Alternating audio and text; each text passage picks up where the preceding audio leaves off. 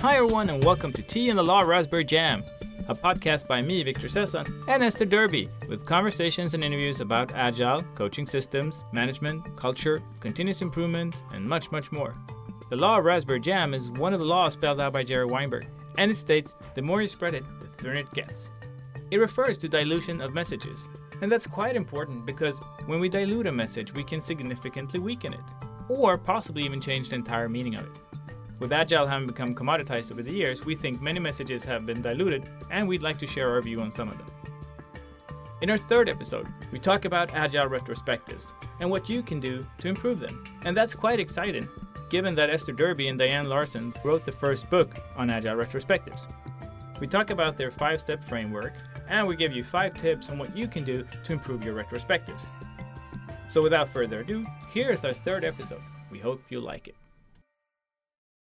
We're talking about retros today. Yes, we are.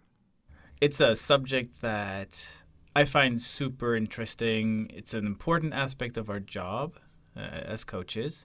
And there's a lot of content on it, but there's not a lot of training on it. That is correct. I'm just curious, do you remember your first retrospective? Or an early one? I remember several early ones, which was back in the days when people were doing retrospectives at the end of a project. So I did some retrospectives that were for projects that had gone on for a year or more. I think the longest one I ever did was the project had gone on for 4 years. No, and was it at the end, or did like a new cycle of 4 years start? Well, considering that the project had been I think we could say an abject failure. They went on to do something else. But that was way too late. We were trying to harvest some lessons for management in that case. It was not stuff that would be immediately applicable to the teams. Okay. What was immediately applicable to the teams in that case was trying to repair some relationships. Yeah. That matches, well, not the relationship part, but having them at the end of a long project, that matches my experiences as well. My first ones, they weren't called retrospectives, though. They were called lessons learned. And I remember my first retrospective because it was, I don't remember who held it. I remember the format. It was Mad, Sad, Glad. So it's a pretty standard one, which doesn't talk about data, but at least it gets a conversation started during a project, not at the end of it. And I came out of that meeting so impressed that, wow, here's a team. They're actually having conversations about, how they're feeling and what's happening while it's happening. I think that's great because then you can actually adjust what you're doing rather than following an inevitable path, right? Well, so as we got started, we talked about some material. There's a lot of material available, and I know for myself, I've gone into your Slidos or your SlideShare presentations about what retrospectives are on several occasions, and I've read your book. You literally wrote the first book on retrospectives. On Agile retrospectives, there's actually an earlier book by Norm Kurth for project retrospectives. Okay, on Agile retrospectives. What sparked you to write that book?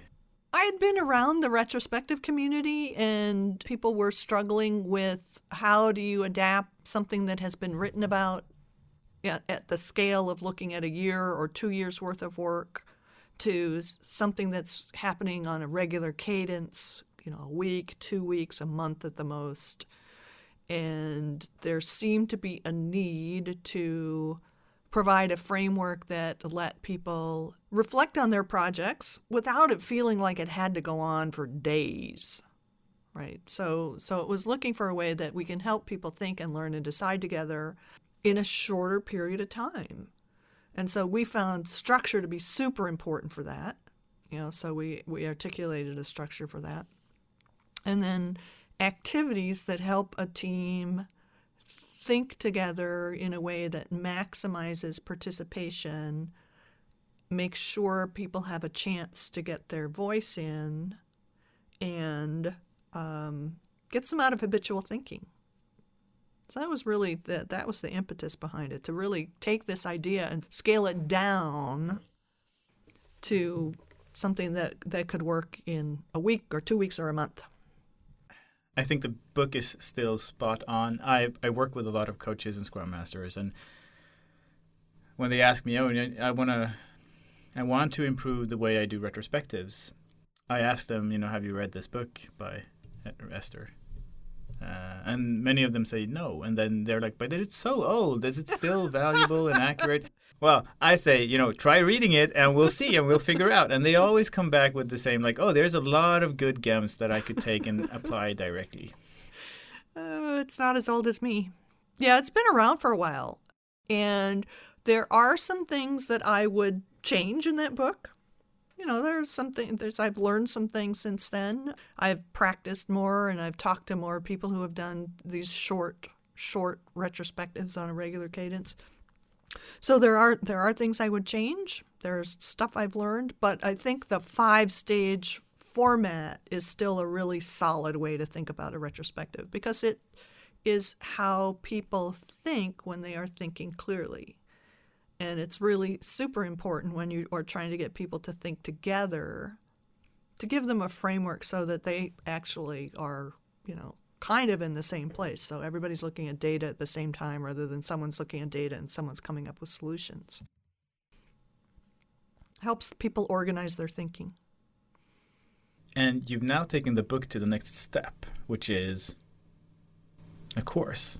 Yeah, well, I, as you know, have been doing experiential training for a number of decades. And I really believe strongly, and the research also supports, that people learn when they are actively engaged in the material. So for me, it was a big step to take something into an online course because I wanted to be sure that I could replicate some of the interactivity and some of the reflection that I would include in a face-to-face course. So it was really important to me to have exercises and a way for people to interact. But yes, I have an online retrospective course.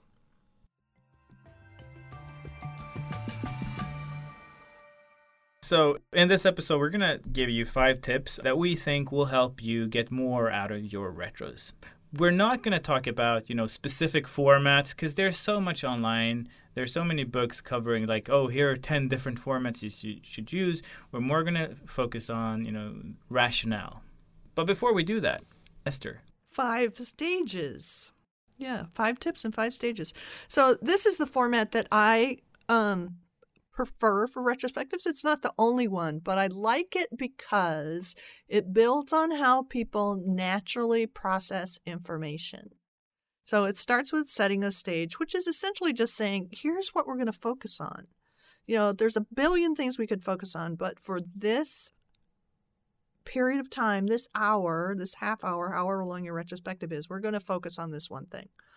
And that tends to remove a lot of, churn and just helps people focus. So set the stage, gather data, which means that whatever you are focusing on, you have some either objective or subjective information about it so that you can process that together. So you're not just working from opinions. Generate insights, which is the group examining the data together and seeing what it means to them, what sense they can make out of it, what patterns they see. Decide what to do, which is choosing an action or an experiment based on the insights.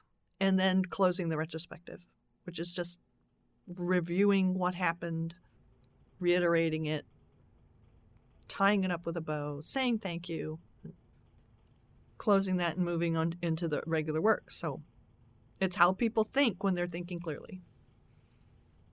And there's even like Retromat. I don't know if it's .com, but retromat.something. We'll have a link in the show notes.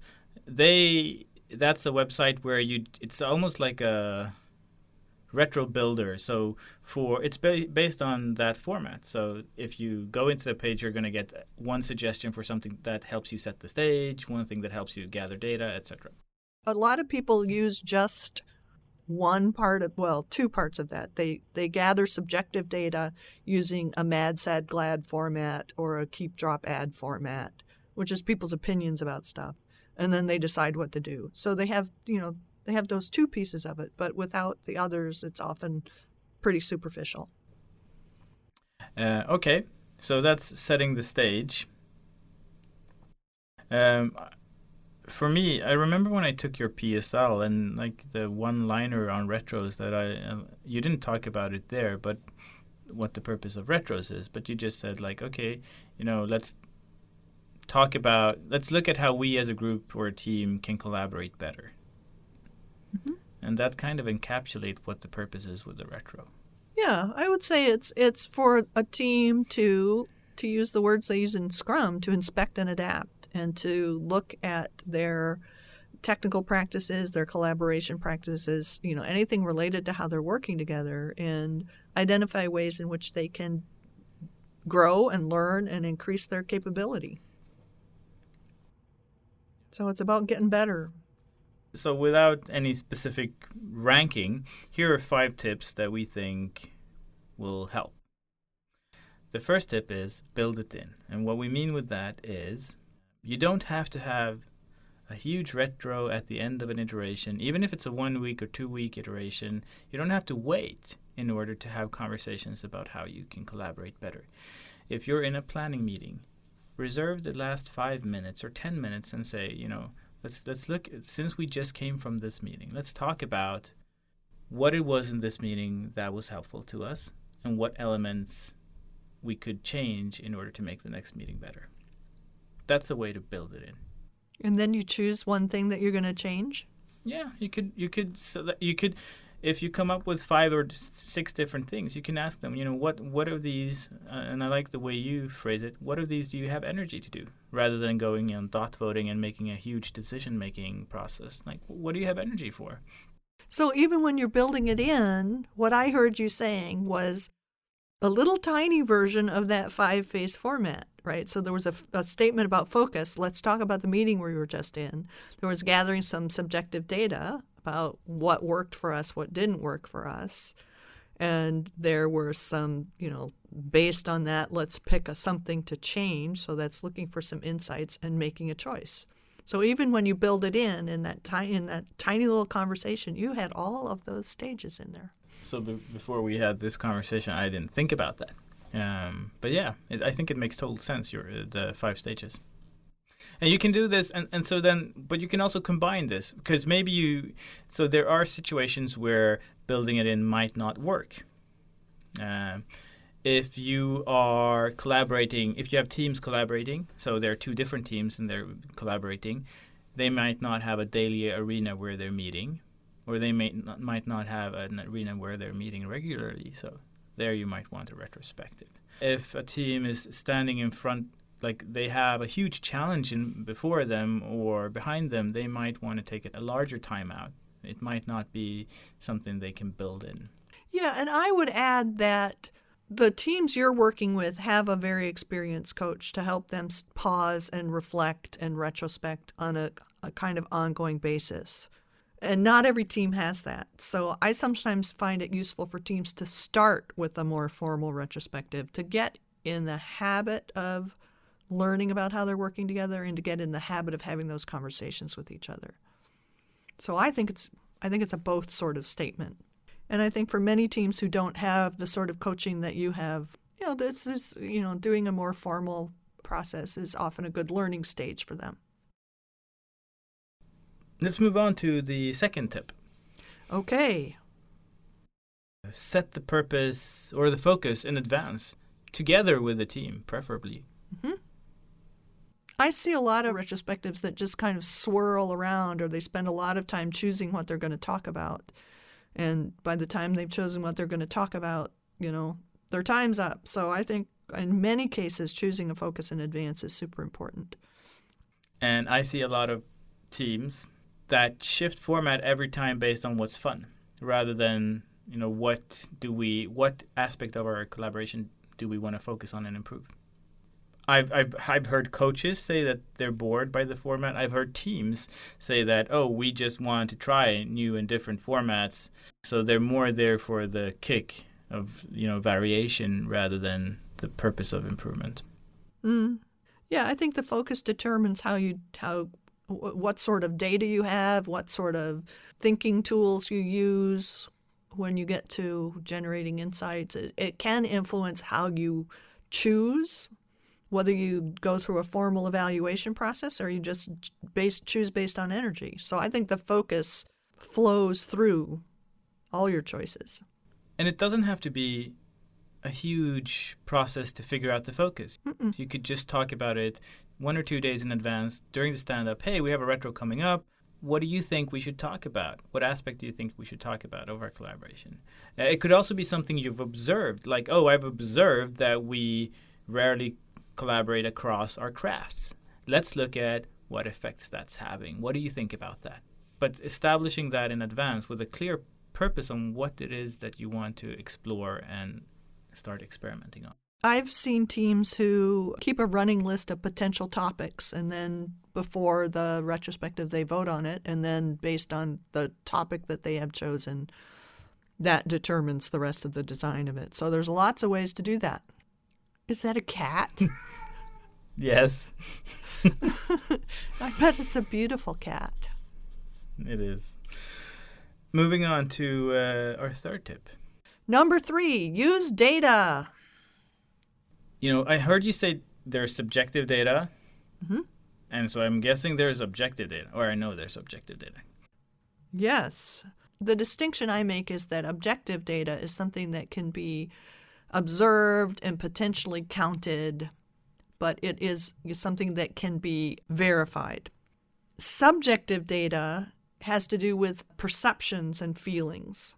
They're both completely valid, right? And sometimes one is more appropriate to the topic you're focused on, and sometimes the other is. I mean, if you're talking about how people feel about the way they're collaborating, that's probably subjective data. I mean, in theory, you could get some objective data about it, but subjective is probably sufficient. But if you're talking about patterns of defects or throughput, you want data. You don't just want people's opinions and perceptions about it. I agree completely. I just felt a personal challenge when you said, oh, you know, collaboration is more subjective. I'm like, I wonder if you could look at patterns of interactions between individuals. That would be more objective. Well, yeah, you could actually gather data about who interrupts whom and who asks questions and whether they get answered. So you actually can get objective data about that sort of thing. But subjective data might be sufficient. So is that how you pick when you're holding a retro?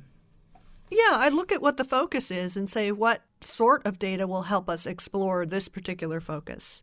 Do we really need to gather or find some existing data that will give us facts about this? You know, do we need to count the number of defects? Do we need to look at, how long stories are delayed? There can be any number of things where having objective data actually is essential to problem solving, right? You can't say, well, in my opinion, our defects are too high or are too low. I mean, that's okay as an opinion, but it doesn't help you solve the problem, right? So in that sort of case, I'd want more objective data.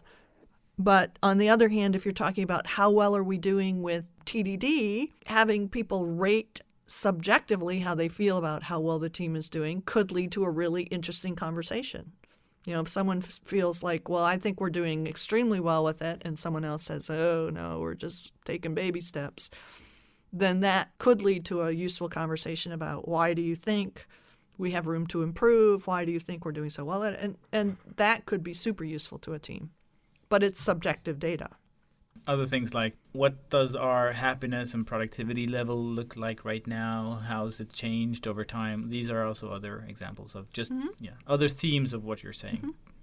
But if you want to bring in data that requires a little bit of research or a little bit of back of the envelope data gathering, then you have to have the focus ahead of time. If you're choosing the focus during the retrospective, that limits how much data you can reasonably bring into the retrospective. Or you're going to need a lot more time for your retro. Yeah, right. There's also value in some cases exploring the data together and digging it out. Sometimes that is its own helping the team become aware and drawing the same insights. Sometimes that's just transforming for a team. It sounds like you have a story about that. In anthropology, my spouse talked about, sometimes when you don't know the purpose, just generally exploring in order to figure out or to even be able to define a hypothesis is a valid approach. So as a group, exploring data to form hypotheses can be something valuable as well. Mm-hmm. But then that has to be the focus. Like, we don't know what to explore, so just let's explore what to explore. I agree completely. But that touches back on the purpose of retrospectives, which is really to help teams develop their capabilities, right? And looking at data together and making sense of data together, figuring out just what sort of data would be useful is in and of itself a useful skill for a team. And retrospectives is one of the places you can focus on learning that. Let's move on to tip 4. Okay, pay attention to group dynamics. Yeah. I think that's super important, particularly when groups are starting out, because they very often come from a background and a set of habits that says, if you're the smart guy, you speak first, or if you're the most senior guy, you speak first and you speak most, and everybody kind of defers to that. So I think it's super important to pay attention to that so that everybody has a chance to speak. Yeah, and design your retros or facilitate them accordingly. So if you're in this situation that you're describing, that there's not equal airtime or there's always one person being interrupted, use a talking stick. Mm-hmm. Or, this is a new group and there's a lot of artificial harmony. People are not comfortable in actually sharing what they think or feel. Use an icebreaker or have an exercise that builds psychological safety. Yeah. Well, that's one of the main reasons I use structured activities and exercises in retrospectives is it reduces the facilitation burden of trying to keep a conversation going and keeping that equal participation going, because people follow a structure. And if you have a big group, you have people doing parallel processing, small groups doing the same sorts of activities and then coming back together. But the structures themselves exist to help people participate and think together. So that's one of the main reasons I use them. If you're listening and you're if you're new to group dynamics, you can look at Bruce Tuckman. It's a good representation of group dynamics. It's not the best. It's not very deep, but it talks a little bit about what groups go through and shows you a few signs that you can pay attention to in each stage. So I think that's useful to understand something about them if you're going to be working on a team. I mean, it's kind of one of those kind of bases of knowledge that people need to have. I've been playing with a few things about using role cards in retrospectives where, someone will take the role of paying attention to participation, or someone will take the role of summarizing, so that it distributes the responsibility for the group having a good meeting. So it's not just the scrum master or the coach's responsibility. It becomes everybody's responsibility. And over time, people learn more about just how do you have a productive conversation in a group. Are these cards available now? I'm sure our listeners are going to be super curious about that. Right now, I have them available as part of my online course, but I'm thinking about making them more broadly available. And that brings us to our 5th tip, which is that the team owns the problem and the solutions. Yep. It's common that I see coaches and scrum masters sitting after a retro documenting the entire retro. So they're taking each post-it note and they're just writing it as a bullet list in Confluence or wherever. I don't think that's what we should be focusing on. That becomes more of an assistant role. No one's going to read that. Very few people read that afterward. So I think it's better to either ask the team what parts of this retro should we document, or just document the decisions that were made. Like, these are the experiments that came out of this retro. I also see some coaches saying, or I hear some coaches saying, oh, I'm not going to document it. And then they take pictures. And I think that's a good step, but it's better to start working on handing this responsibility over to the team. Yeah, it's the team's improvement to make, right? So I think it's super important for the team to own the outcome. And of course, that reminds me of a story. where I was observing a retrospective where the guy who was leading up the Agile stuff was also a manager. He was a dev manager, and he was facilitating a retrospective, and it went reasonably well.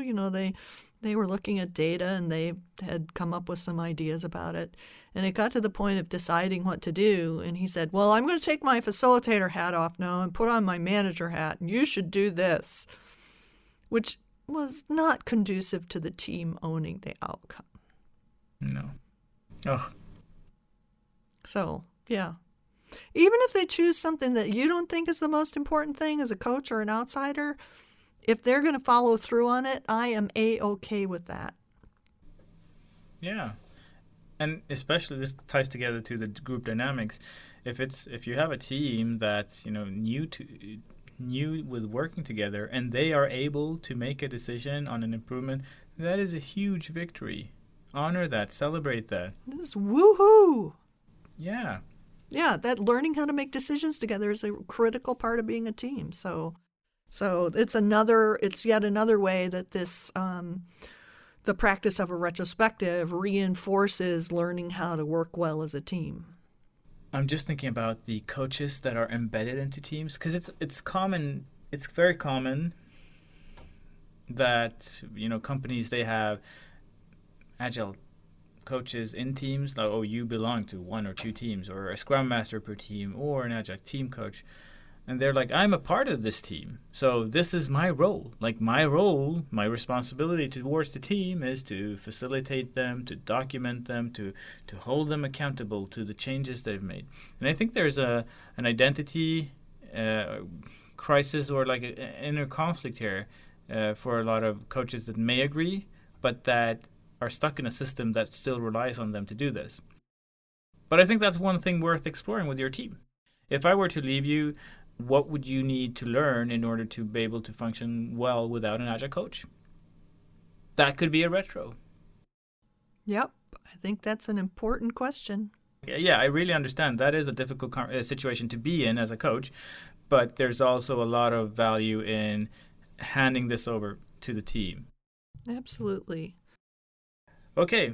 So I want to see if I can reiterate our top 5 tips for today. So, build on and combine your retrospectives.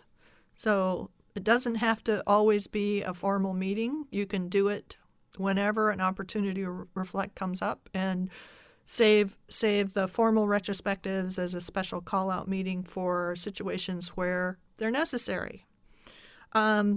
Set a focus in advance so people know what they're going to be talking about, and you can figure out both the data and the thinking activities that are going to be most helpful given that focus. And if you choose a focus, then you can prepare, if it's appropriate, with data that will support the focus. So if you're focusing on throughput, then you can get your throughput data, or you can get your defect data if you're focusing on defects, or you can get some data about how you're collaborating. Or if you're doing something that requires more subjective data, maybe you can gather it in the retrospective. But choosing the focus ahead of time will help you know what data will be helpful. So you can use your data. Pay attention to group dynamics. That was our 4th tip. And let the team own the outcome. So 5 tips. If you want to learn more, we have a few links to books and websites that contains further reading and inspiration that you can use for your retros. Just go into our website and look at the episode page. And I'm also going to include a discount to my online course if you want to learn more that way. You can find the discount code in the session notes. If you want to talk to more people about this, we have a Coaching Agile Slack channel, and we're going to link the registration. It's free to join if you would like to, where you can talk more with other Agilists. It's a fantastic Slack team. So that's it for today. Thanks a lot, Esther. It was always great talking to you, Victor.